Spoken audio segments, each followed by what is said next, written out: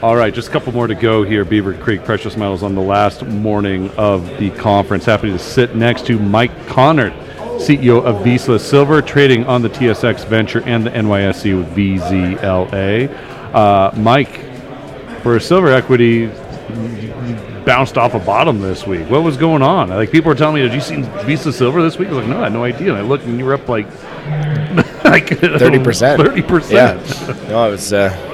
It feels great, when you come to a conference and pitch 50 people in a row, and the stock goes up. That's it's kind of what's supposed to happen, I think. So yeah.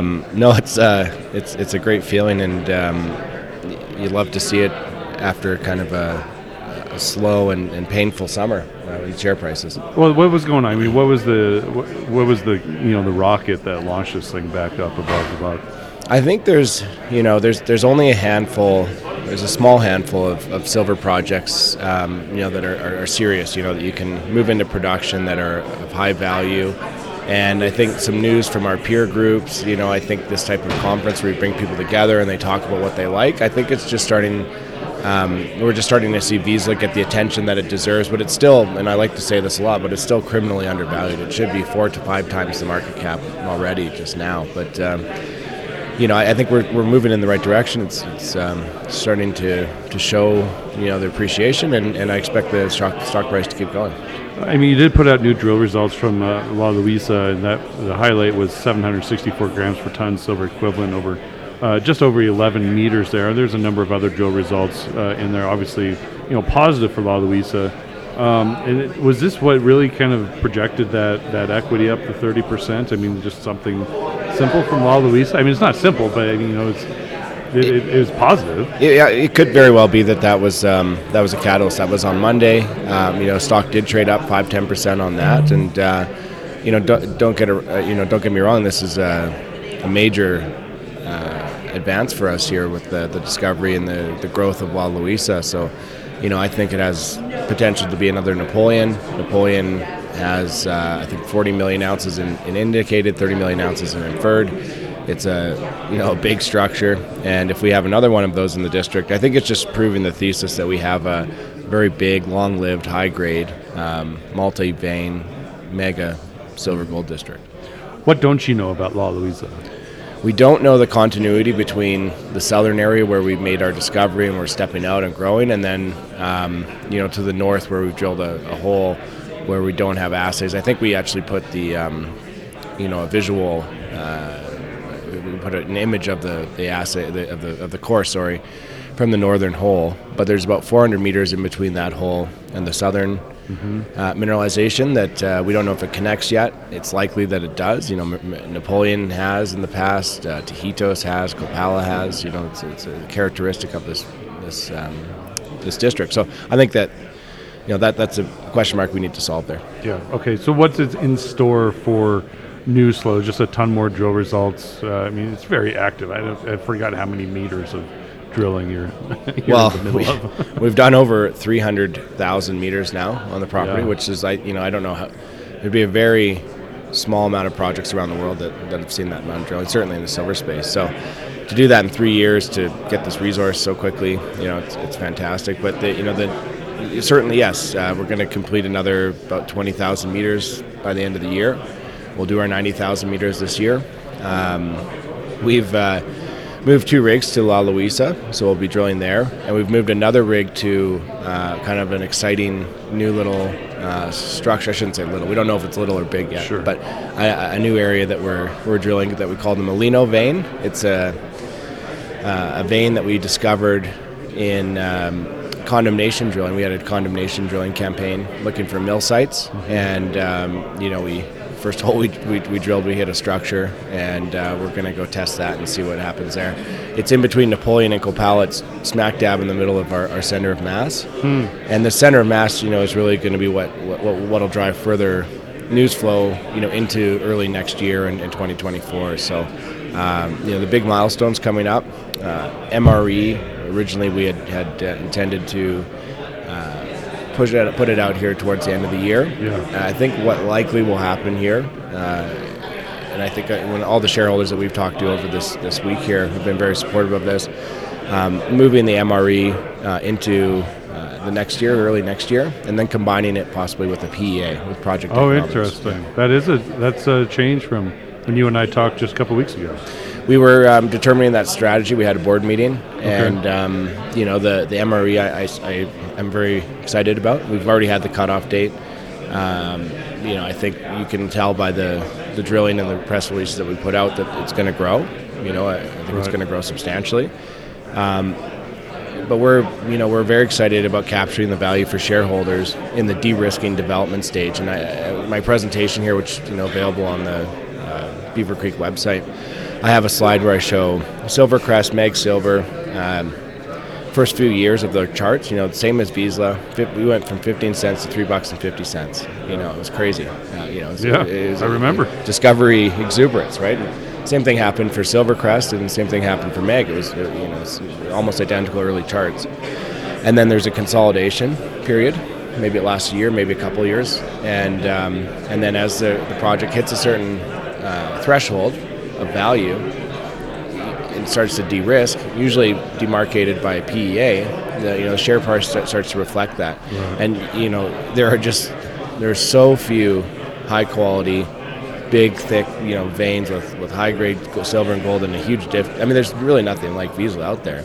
If we start to demonstrate how readily this can go into production and the production profile that we think we can achieve here, the value I think is going to be reflected in the share price and shareholders of which all the management are, and should be rewarded in share price action.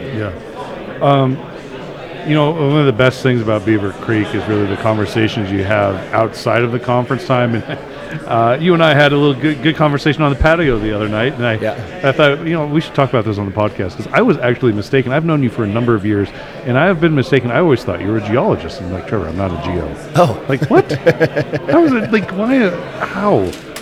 You're a business guy. And so we were just kind of chatting about how you cut your teeth as a non-geo businessman in junior mining in the silver industry.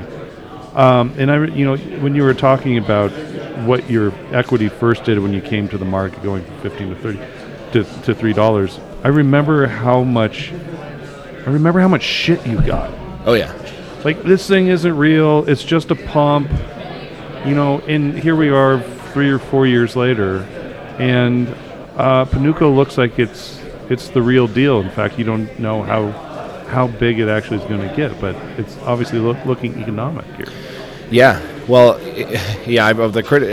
I guess if you do anything that's worthwhile, there should be some criticism, or you got to be able to withstand that. But so, we had a feeling that might be the case, but and we were new arrivers. But my background, I studied commerce in school. I grew up in Vancouver. I didn't know this, actually. It was kind of funny, but my dad, I was looking for a job in the mining industry, and then after maybe about 6 months of doing that and networking and just trying to find it on my own, I had no connections. My dad goes, "Oh, we should go talk to my old geologist." What? He said, "Oh no, in the 80s I had a company we were exploring, and how did I never know about this?" It was funny. So then we went and I met a geologist that he worked for, and kind of that ended up not leading into the career, but I just started to kind of network. I'd go to conferences. I just had for some reason I was so drawn to the business. I always loved stocks. My dad introduced me to investing in companies like Agnico, and I bought silver and gold when I was 13 and shares of Agnico when I was a teenager, and I was always kind of obsessed with entrepreneurial endeavors, and I studied that in school. Yeah. And then, when I was in school, I'd go and study in the evenings in the library, and to take a little break, I'd read Canadian Business or BC Business magazines that they'd have there in the library.